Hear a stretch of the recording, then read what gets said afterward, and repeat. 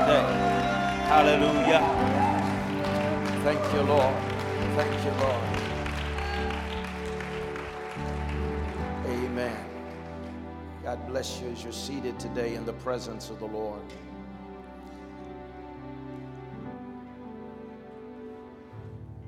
Today I want to look at Matthew chapter 26, verse 17. The Bible said, "Now the first day of the feast was unleavened bread. The disciples came to Jesus, saying to him, 'Where do you want to prepare for you to eat the Passover?' And he said, 'Go into the city, and a certain man, and say to him, the teacher says, my time is at hand, and I will keep the Passover at your house with my disciples.' So the disciples did as Jesus had directed them, and they prepared the Passover. And when evening had come, he sat down with the 12. And now as they were eating, he said, 'Surely I say unto you, one of you will betray me.' And they were exceedingly sorrowful. And each of them began to say to him, 'Lord, is it I?' And he answered and said, 'He who dips his hand with me in the dish will betray me. And the Son of Man indeed goes just as it was written of him, but woe to the man by whom the Son of Man is betrayed. It would have been good for the man to have never been born.' Then Judas, who was betraying him, answered and said, 'Rabbi, is it I?' And he said, 'You have said it.' And as they were eating, Jesus took the bread, he blessed it, he broke it, and gave it to his disciples and said, 'Take and eat, this is my body.' And then he took the cup and gave thanks and gave it to them, saying, 'Drink of it, all of you, for this is my blood of the new covenant, which is shed for many for the remission of sins. But I say to you, I do not drink the fruit of the vine from now until the day when I drink it anew with you in my Father's kingdom.'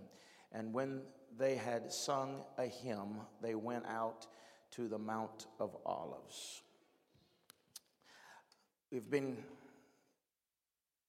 talking about this series, Faces in the Crowd.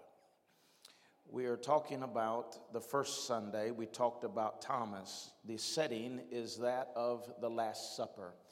It was known as the Last Supper because Jesus, after this last meal with his disciples, he would leave and he would ascend unto heaven. And so we look at who was at the table, who was his inner circle, who is those that were close to him.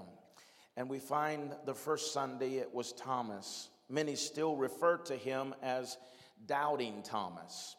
He's got a bad rap for 2,000 years of being known as the Doubting Thomas, when the reality of it is he was not an unbeliever. An unbeliever will not believe no matter what evidence or conclusion has been brought to them.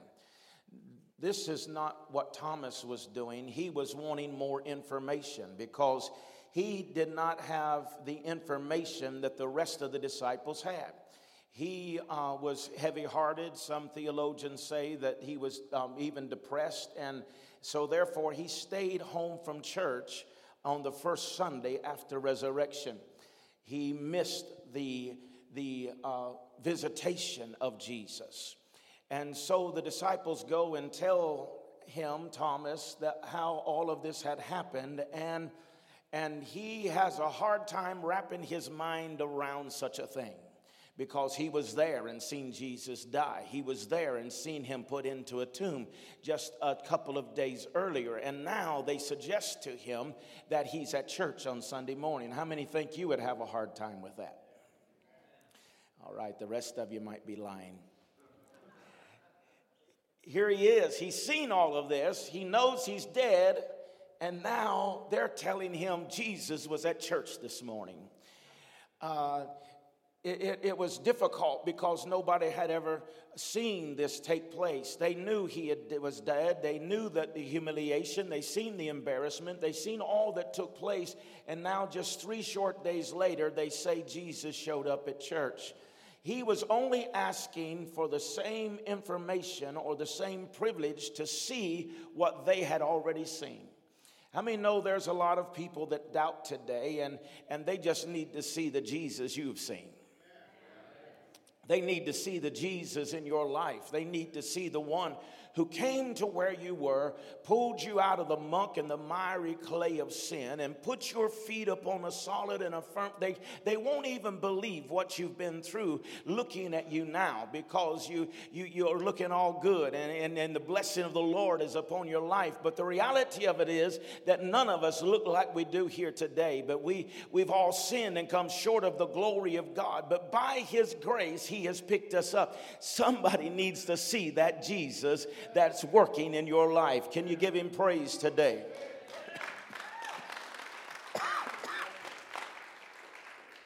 The second week we looked at Peter. Peter was struggling. He loved the Lord, but yet he was struggling. He said, Master, he said, I'll never forsake you. Everyone else may forsake you. Everyone else may quit on you. Everyone else may give up on you, but you can trust me. You can depend upon me till the end. And Jesus tells him, he says, Peter, he says, I appreciate all of that, but the reality of it is you'll deny me 3 times before the rooster crows. And that's exactly what happened. He denied that he knew Jesus. He rejected Jesus. And then he finally starts a cussing fit so that they can make it more believable that he is not one of Jesus' disciples. And says, I don't know him. I don't know who he is. I don't know who you're talking about. I have nothing to do with him. And he would deny that he was ever a part of who Jesus was or his disciples. Much like us today. I told you last week, this is the best Jesus had to work with. These sitting around this table are the best Jesus had to work with. And being the best that he had to work with, it sounds a lot like us today, doesn't it? It seems a lot like us that we still struggle sometimes with unbelief. We still struggle sometimes with sharing our faith with others and letting other people know that we're a part of his glorious kingdom. We are the disciples of the Lord Jesus Christ, and we think that maybe we believe God or we know God, but yet we struggle to tell others about him. So my intent in this series is to show you that Jesus' inner circle wasn't so much more different than what we are today. What we are here in this building today, because they struggled and we struggle. If we're not careful, we'll allow religion to put them up on a pedestal and make us think that they are so much greater than we are. And I do not want to take away from them. I do not want to belittle them, but I want you to see that they struggled with the same things you're struggling with. They're dealing with the same things that I'm dealing with. And the only way that we can overcome is the grace of God. Amen. Today I want to look at another one of those disciples in Matthew chapter 26, verse 14. Just prior to what we read in the beginning of this message this morning, we find this. It said, then one of the 12, called Judas Iscariot, went to the chief priest and said, what are you willing to give me if I deliver him to you? And they counted out to him 30 pieces of silver. And so from that time, he sought opportunity to betray him or to betray Jesus. I want to talk to you about Judas today. Looking for this opportunity to betray Jesus. John chapter 12 and verse 2, it says 6 days before the Passover, Jesus came to Bethany where Lazarus was, and he was dead, and whom he raised from the dead. And there made him a supper, and Martha served. But Lazarus was one of those who sat at the table with him. And Mary took a pound of very costly oil of spikenard and anointed the feet of Jesus and wiped his feet with her hair. And the house was filled with the fragrance of the oil. But one of the disciples, Judas Iscariot, Simon's son, who had betrayed him, said, why was this fragrant oil not sold for 300 denarii and given to the poor? he said, not that he cared for the poor, but because he was a thief. And the money in the box he used to take what he was put in it. This is the Judas that I want to talk to you about today. Most of the time when we read this text, we are referring to Mary's worship and how that she took this precious spikenard, this oil that was worth so much, so valuable, and poured it on the feet of Jesus and wiped his feet with her hair. It was the greatest form of worship. But today I want to talk to you about the other man in this picture who is named Judas, that is sitting at Jesus' table. He is in the inner circle. And I want to look at him today because this is the man that Jesus appointed treasurer of his ministry. Now, I don't know if that rings kind of strange to you or not. Jesus knowing all things. And he appoints a thief, an embezzler, to be treasurer of him. If I would have been there, I think I would have pulled Jesus aside and said, Jesus, I know you know everything, but listen, there's more qualified people here. There's more trustworthy people here. Judas isn't the top notch. He isn't the one that maybe he should be handling the money. But how many know Jesus knew exactly what he was doing? Because Jesus does everything with purpose. And he chose Judas to be the treasurer for a purpose, for a reason. And I want to look at it here this morning. I'm going to give you a few scriptures. Is that okay? All right. Matthew chapter 6 and verse 19. It says, do not lay up yourself treasures on earth where moth and the rust destroy and where the thieves break in and steal, but lay up for yourselves treasures in heaven where neither the moth nor the rust destroys and where the thieves do not break in and steal. For where your treasure is, there your heart will be also. Jesus is telling us in this text that the things that are here, the things that are now, are not as important as the things that are eternal. The things that last forever. We tend to make the insignificant significant. We tend to make the unimportant important. We tend to gag at a gnat and swallow a camel. Right? And when Jesus appointed Judas to the treasure, it was to let you and me know that money is not as important as we think it is. Money and materialistic things are not important to Jesus. That was the lowest thing on his mind. It was the insignificance of money or finances that Jesus didn't care so much about. And so he said, it's okay if a thief handles it. It's okay, Judas, if you want to skim off the top, you live with that. Amen. Now listen to me and listen to me good, please. I'm not telling you it's okay to steal or embezzle.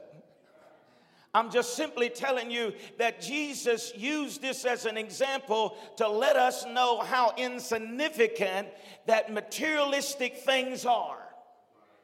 How insignificant money is. Amen. Jesus didn't lose any sleep over Judas taking money from his treasury. Jesus didn't lose any sleep over Judas doing what he was doing. What kept Jesus up at night? What caused him to lose sleep was not money, but it was things of eternal value. What kept him up in the garden just before the crucifixion was not wondering what Judas had done with the money. What kept him up in the garden right before his death was that his concern for souls, his concern for the lost, his concern that man had been kidnapped by the enemy and was now held hostage and was bound for hell and torment, and sin was abounding in their lives. This is the thing that kept Jesus up. This is the thing that kept him awake at night, is how he would be able to rescue humanity so they would not spend eternity separated and lost and undone without his presence forever. How did he endure the cross? How did he endure the shame, the humiliation, the embarrassment? How did he go through all that he went through? As we've seen the video today, and Chris used the spoken word, and didn't he do a good job with that? Amen. Yeah, he did a good job. But this was excerpts from the Passion of the Christ. Whenever the Passion of the Christ came out many years ago, people said it was too morbid. It was too gut-wrenching. It was too bloody. But I submit to you today that it paled in comparison to the reality of this. They could not put a person through this kind of pain. They could not put a person through this kind of beating.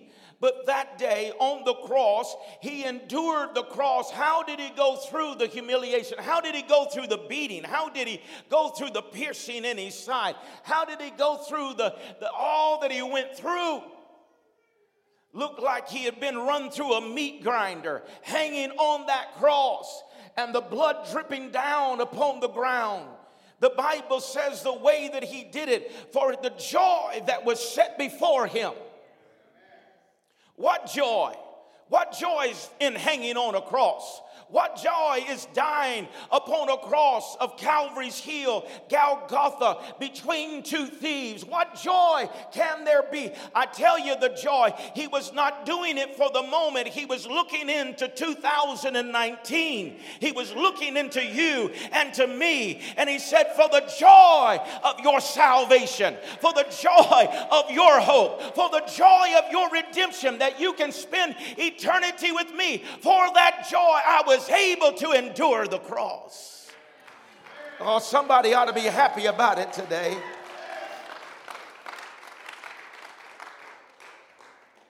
He wasn't focused on the moment. He was focused on the future. And the future was destiny of eternity, of mankind being in the presence of Father God. See, God owns it all. He's not moved by money.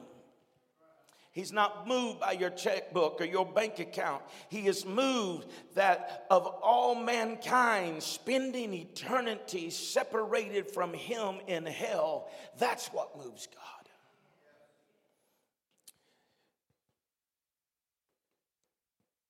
We need to treasure what Jesus treasures. Matthew chapter 13 and verse 44, again, the kingdom of heaven is likened to a treasure hidden in a field, which a man found and hid. And for joy over it, he goes and sells all that he has to buy the field. And again, the kingdom of heaven is likened to a merchant seeking beautiful pearls, who when he had found one pearl of great price, he went and sold all that he had and bought the field. This story is, we see a man who has found a treasure buried in a field. He went, when he found that treasure, he hides it again. He takes all that he has and sells it to leverage what he has to buy what he does not have. Are you with me? Some say that this treasure was Jesus. It was salvation. And I can see that point in that Jesus has to be very important to us. I want to tell you today that salvation will never go on sale. It doesn't matter what this culture tells you. Salvation will never go on sale. You've got to give it all. You've got to surrender totally to the lordship of Jesus Christ to gain what Jesus has for you. Amen. But this pearl is not Jesus, it's not salvation, but salvation must be important to us until we are willing to lay down everything in our lives to trust and depend upon the lordship of Jesus Christ.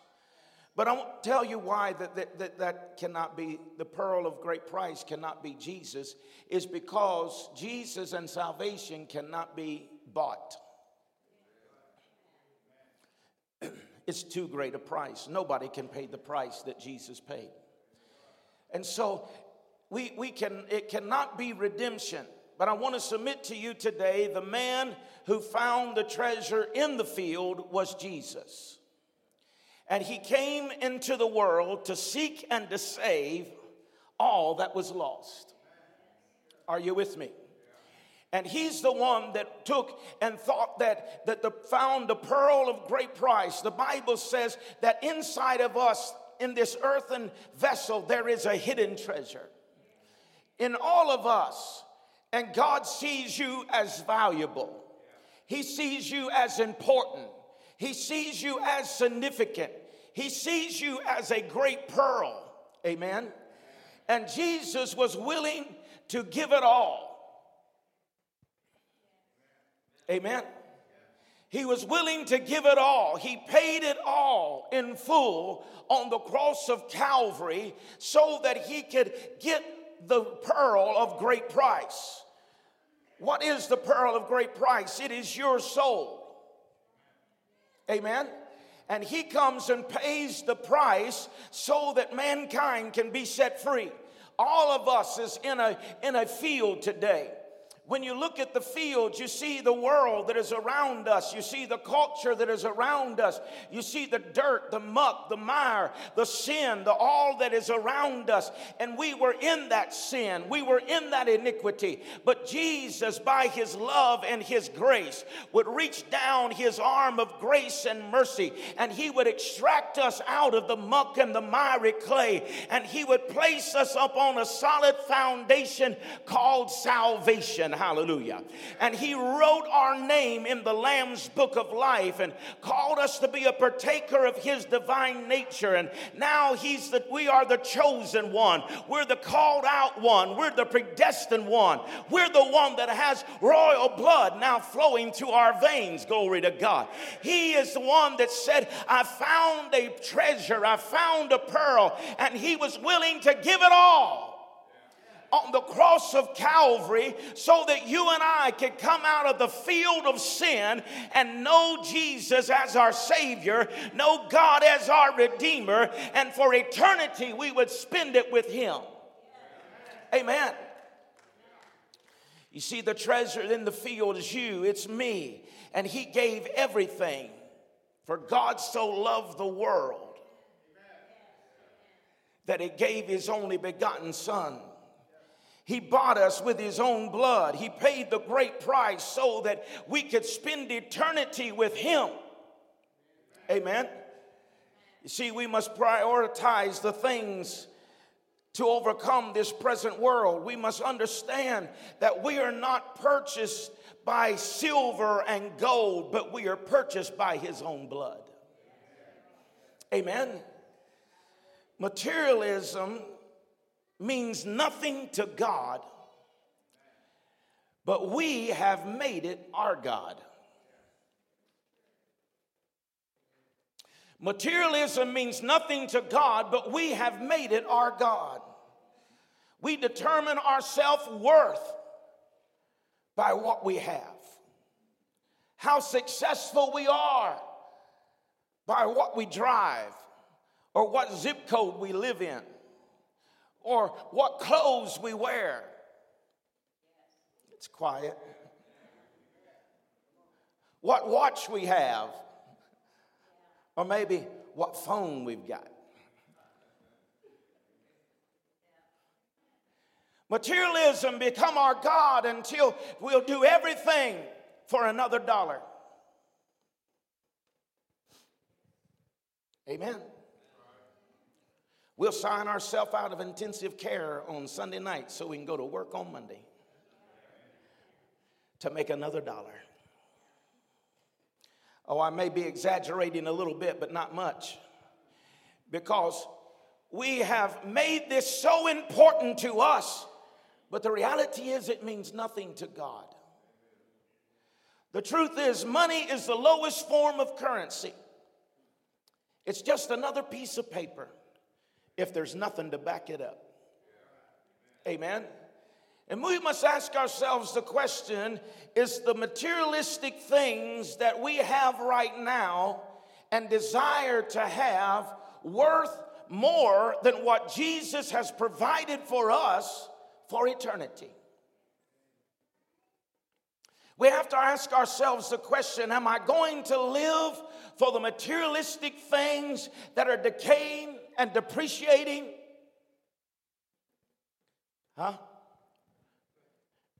You know that brand new car you rode off of the parking lot with and it made you feel so good until the payment book came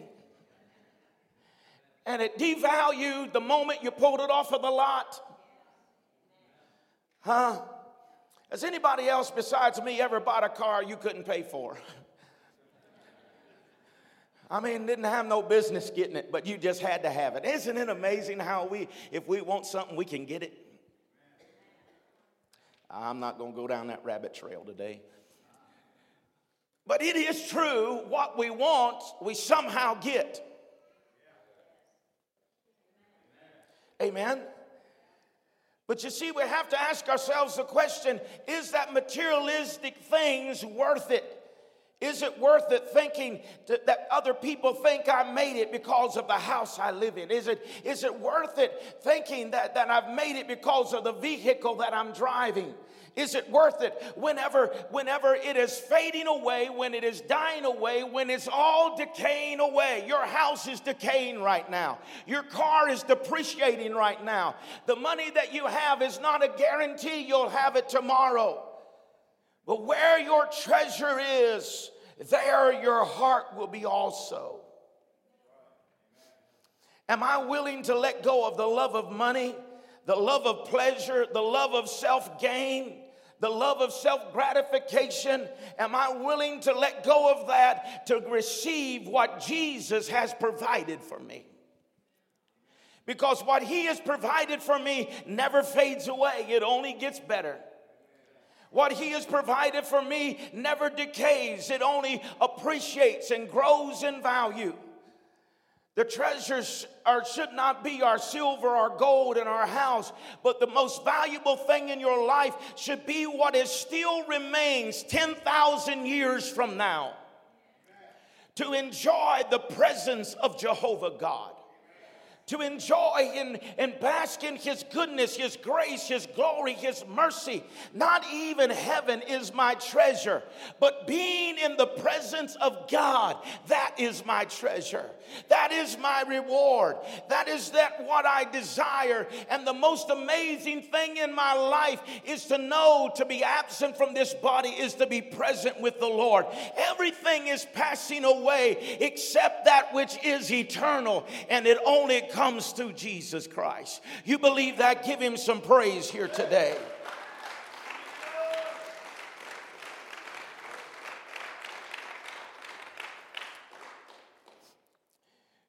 In John chapter 13, verse 21, it says this: when Jesus had said these things, he was troubled in his spirit and testified and said, most assuredly I say to you, one of you will betray me. And when the disciples looked at one another, perplexed about whom he spoke.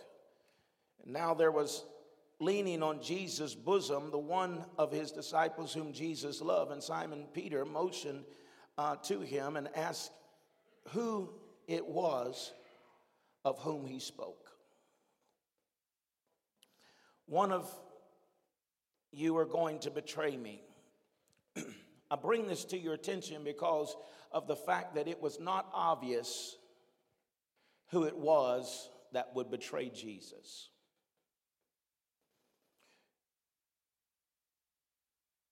Judas's love for materialistic things was so well hidden and blended in with the other disciples that no one even thought that it might be Judas. I say that to tell you that the love of money, the love of materialistic things is so subtle. It creeps into our lives and robs us of all of the joy, all of the peace, all of the rest, all of the contentment that is in our lives. It subtly comes and takes over our life and steals and kills and destroys. Judas did many good things. In fact, he did some wonderful things. And I submit to you today that I believe that Judas loved Jesus, but he did not love Jesus more than he loved himself. There's a lot of good people who have fallen victim to the god of materialism. It doesn't say, come and I will overtake your life. It doesn't have a billboard that says, come and get some of me and I'll show you how to live a miserable life and live a sleepless nights. It doesn't tell you, it just shows you the pleasure. It shows you the joy. It shows you the smile.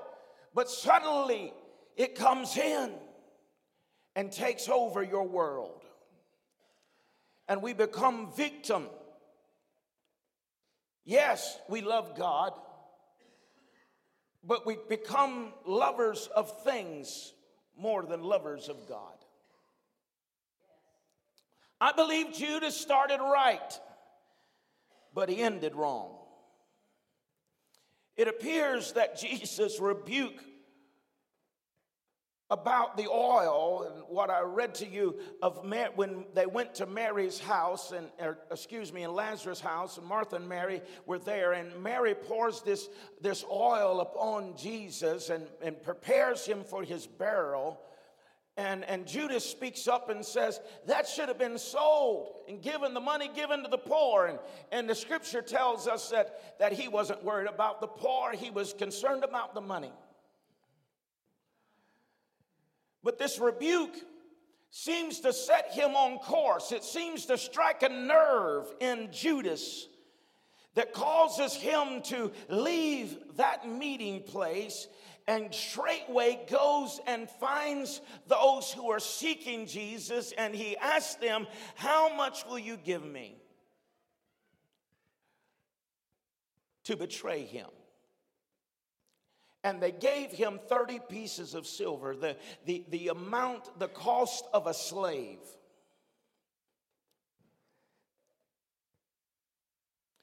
When I look at this, when someone knows to do right and they're not doing right, you can quickly be convicted.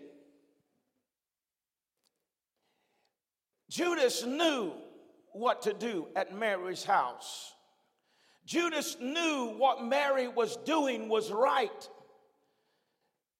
How do I know this? How do I know that he knew that he should be giving his very best worship? Because in the Hebrew, Judah means praise, but in the Greek, Judas means praise. He was named for what his life was supposed to be about, but he had sold himself out for 30 pieces of silver, materialism, things that were going to pass away. Judas knew that God was worthy, Jesus was worthy of all of his worship and all of his praise. I don't have to tell you if you're doing the right thing. I don't have to tell you if you're living the wrong way. You see, the Holy Spirit still doing his work and doing it well, that he convicts us of sin and of righteousness. And whenever we see someone else doing what we know is right and we are no longer doing it, conviction will touch our hearts. Whenever we know what we're supposed to do and we're not doing it, the Holy Spirit will convict us of sin but also righteousness. You see, Judas means praise, but when he forgone his praise and began to value materialistic things over the presence of God, he would give it all for 30 pieces of silver. Betrayal is one of the most hurtful and painful and most difficult things that you will ever have to try to overcome. Why? Whether it's in your marriage, it's in a business, if it's in a friendship, it's because no one can betray you if you've not let them into your life. If you have not given them access to your life, then they cannot betray you. But when you have allowed someone into your life that you have trusted and they betray you and they begin to say things that are not true about you, it is the most difficult thing that you will ever have to deal with. And that is exactly what Judas has done to Jesus. Jesus has allowed Judas into his life. He sees him when he gets up in the morning. He sees him when he goes to bed at night. He sees everything in between. He sees all of Jesus' life, and he is so close, but yet he chooses to betray him for 30 pieces of silver. It seems so cheap after all Jesus had done. It seems so cheap after all of his faithfulness to them. It seems so cheap after Jesus being so loyal to them. And Judas makes the choice to betray Jesus. But before we are too hard on Judas, let me ask you, what have you done with the pearl of great price? What have you done with what Jesus has paid for, hung upon the cross and died for? Have you given it away for materialistic things? Have you forsaken him for this present world? Have you given what he has given you that is a treasure that is not just valuable today, but is valuable for all of it? What have you done with this treasure that has been made available to you and to me? I know you love Jesus. It's hard to find somebody that won't tell you that they love Jesus. But do you love him more than you love yourself? Do you love him more than you love materialistic things? Do you love him more than the things that give you joy and pleasure for this present moment?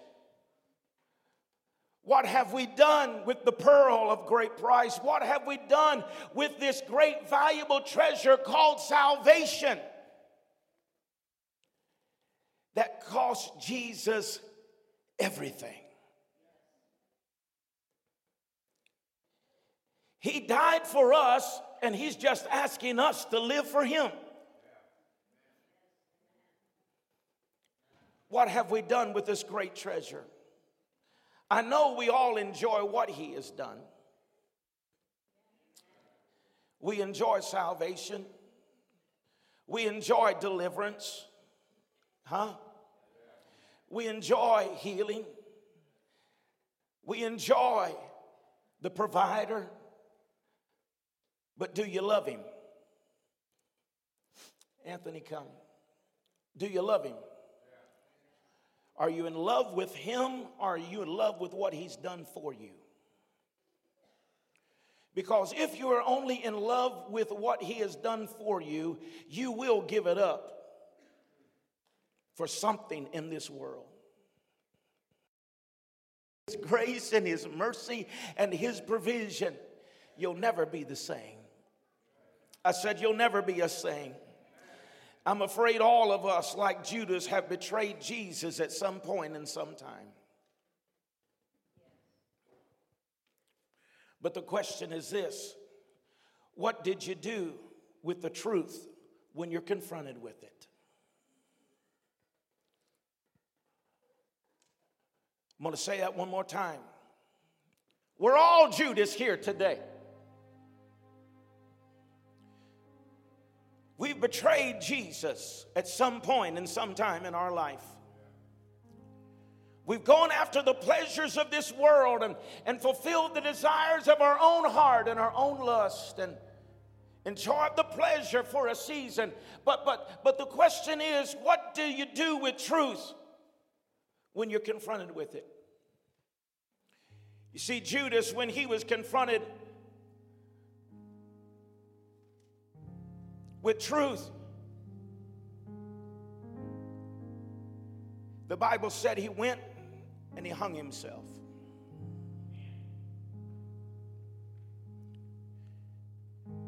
He was ashamed, he was embarrassed, he was humiliated, he was overcome, But how many know he didn't have to do that? Jesus said, if you will come to me with a godly sorrow, I'll in no wise cast you out. If Judas would have turned and went to Jesus, Jesus would have redeemed him and saved him, and the outcome would have been so much different. What do you do when you're confronted with truth? The difference between Peter and Judas was their outcome, how they responded to the truth. Judas responded to the truth and went and hung himself and died in his sin. But when Peter was confronted with truth, he said, my Lord and my God. Today, our outcome, our future, I'm not talking about the days that are ahead, the moments that are ahead. They'll be much brighter. But what I'm concerned about today is what Jesus is concerned about, and that is the eternal, the thing that lasts forever. Do we continue to run, trying to find our joy in materialistic things that will always fade away? Or do we turn to the Father and ask Him for His mercy? Ask Him for His grace. Ask Him, create in me a pure heart and a right spirit, and restore unto me the joy of your salvation. I want to run to His arms today. I want to run to the Father and say, here I am, unworthy, but you paid it all for me. You did something for me that I can never do for myself. And so I'm going to run into your arms of grace. I'm going to run into your arms of mercy. And I'm going to say, God, I need you. Stand with me today, please.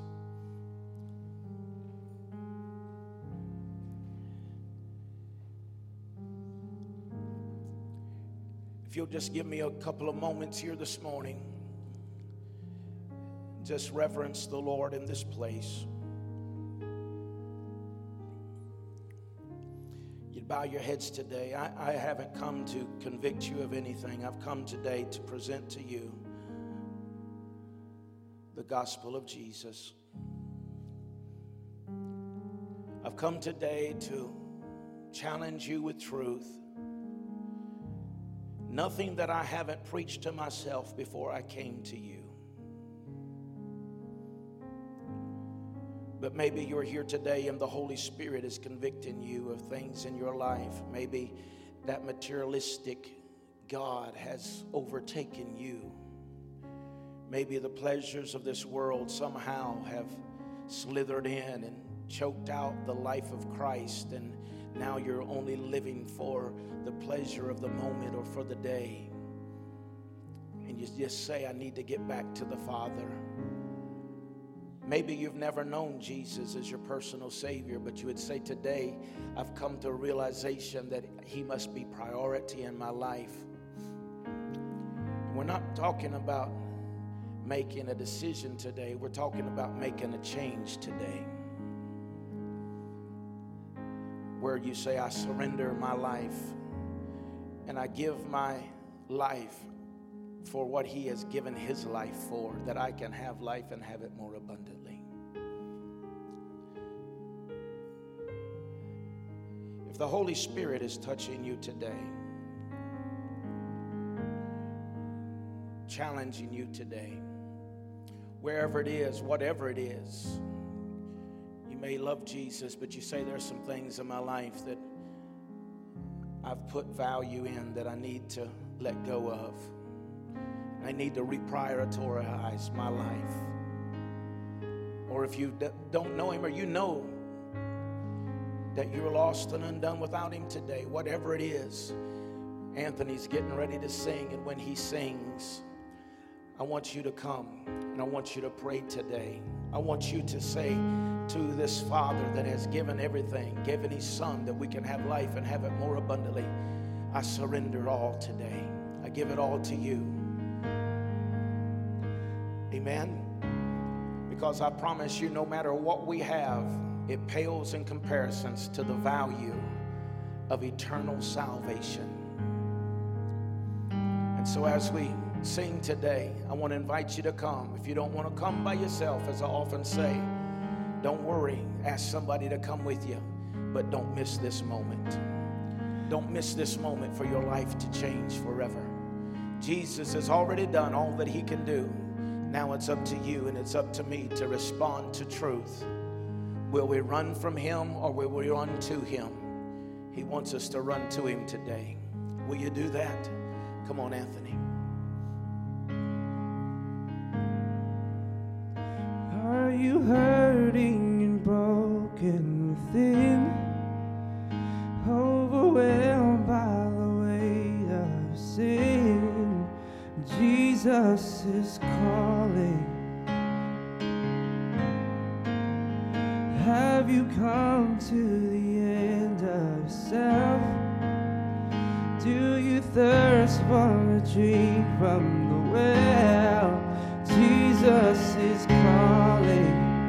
Oh, oh, come to the altar. Come on today. The Father. Come on today. Surrender it all to him. Surrender it to him today. Forgiveness was bought with the precious blood of Jesus Christ. Come on, surrender it to him today. Come on. I want some of you to come and pray with these today. Come and pray with these today. Leave behind your regrets and mistakes. Come on, there's others of you today. Come Just today, surrender it to him there's today. no reason Surrender to him today. wait. Jesus is calling. Bring your sorrows and trade them for joy. Hallelujah. From Come the on. ashes, Come on. a new life is born. Jesus is calling. Oh, oh, come to the altar.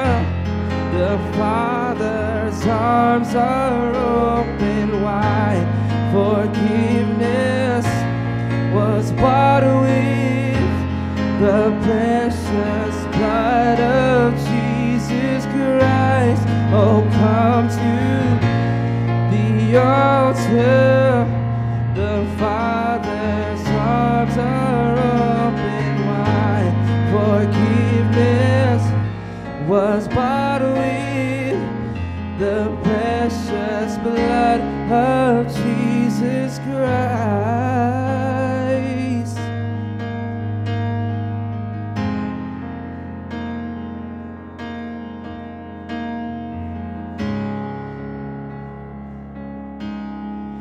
Oh, what a Savior! Isn't he wonderful? Sing hallelujah. Christ is risen. Bow down before him, for he is Lord of all.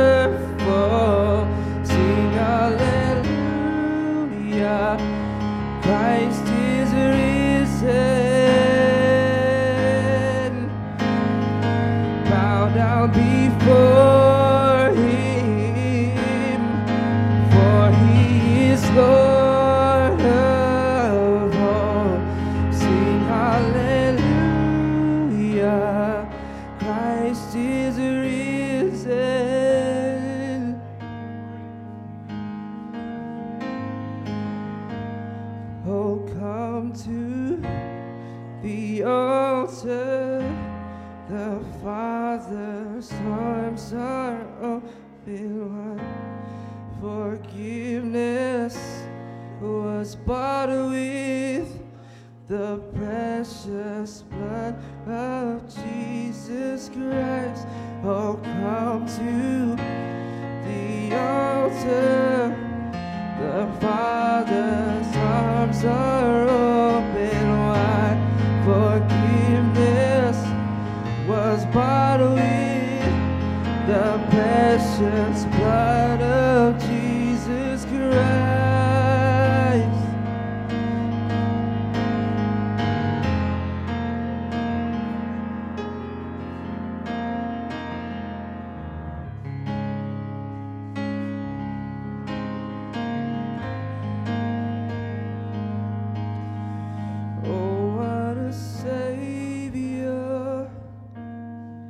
Isn't he wonderful? Sing hallelujah. Christ is risen. Oh, bow down before him, for he is wonderful. Sing hallelujah. Christ is risen.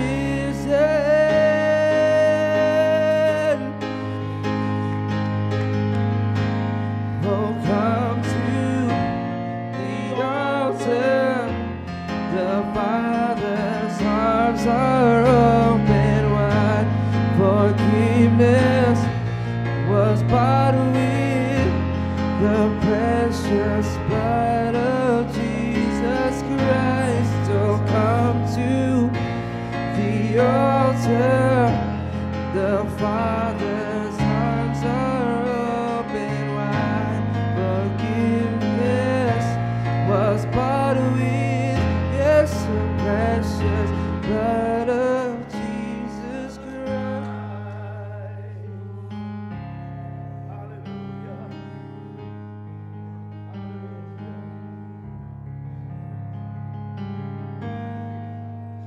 Bear your cross as you wait for the crown. Yes. Tell the world of the treasure you found. Hallelujah. Come on, sing that again.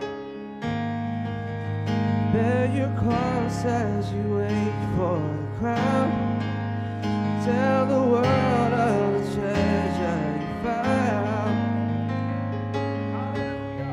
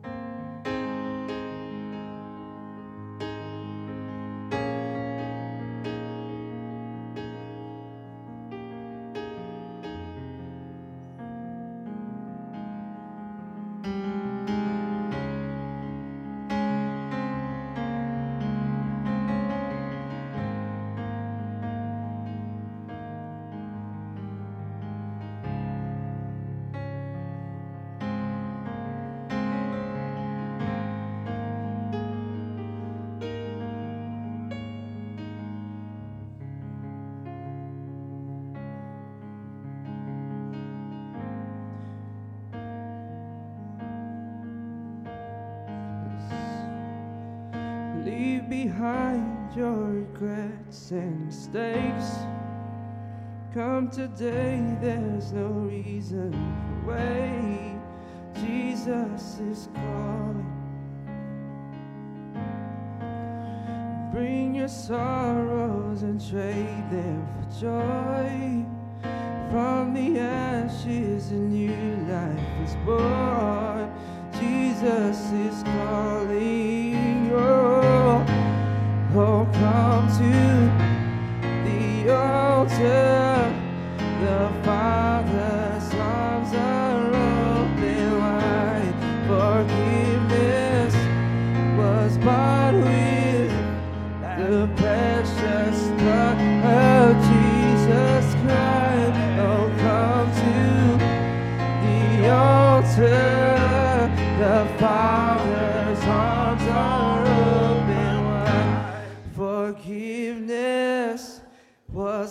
bought with the precious blood of Jesus Christ.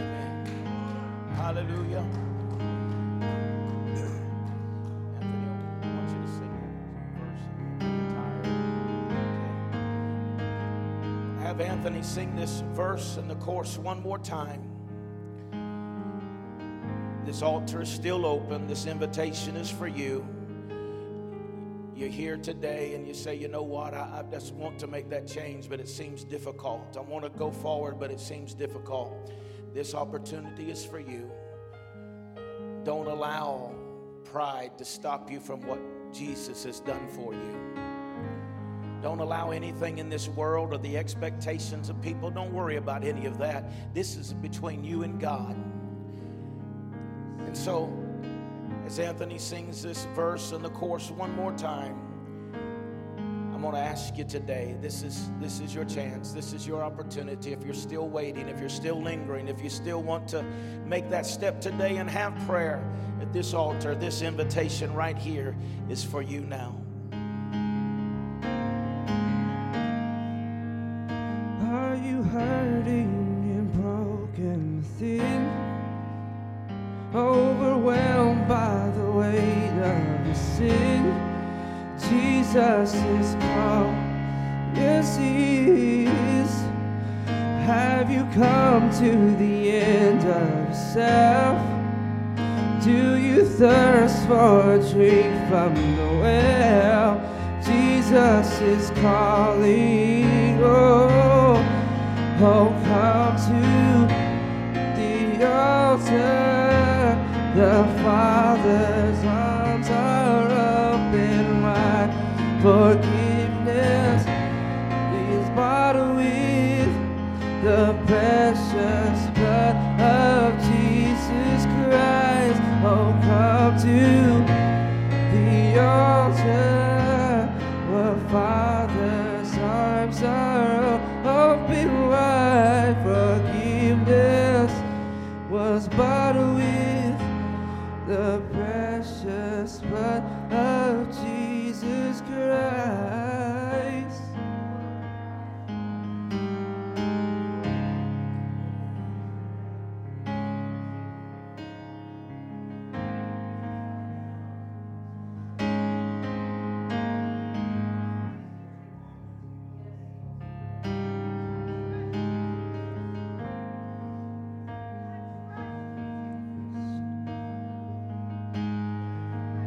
Are you tired and thirsty?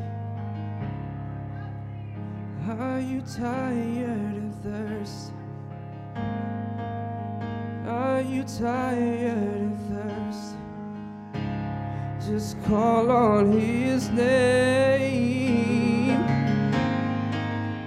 Are you tired and thirsty? Hallelujah. Are you tired and thirsty? Are you tired and thirsty? Call on His name, yes, Jesus, Jesus, Jesus,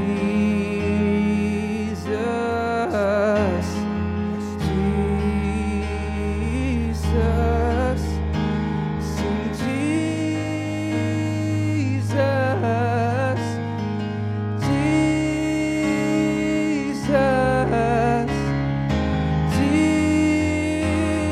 Jesus, Jesus, Jesus, yeah. Oh, what a Savior. Isn't He wonderful? Yes, He is. Hallelujah. Christ is risen. Hallelujah, hallelujah. Bow down before Him, for He is Lord of all. Sing hallelujah. Christ is risen.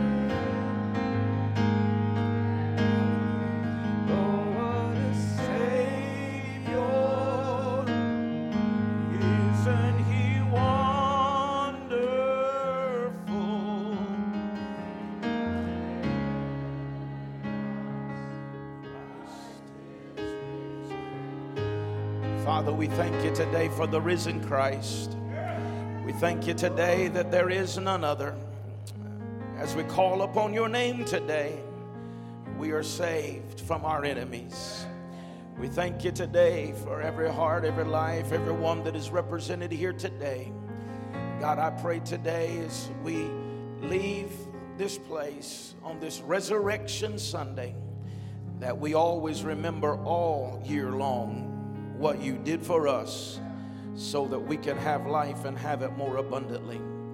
I pray that you would protect us from the spirit of materialism and the God of materialistic things, that we would not allow it to grab hold of us and choke us out, but that we would keep you first in our lives every day of our life.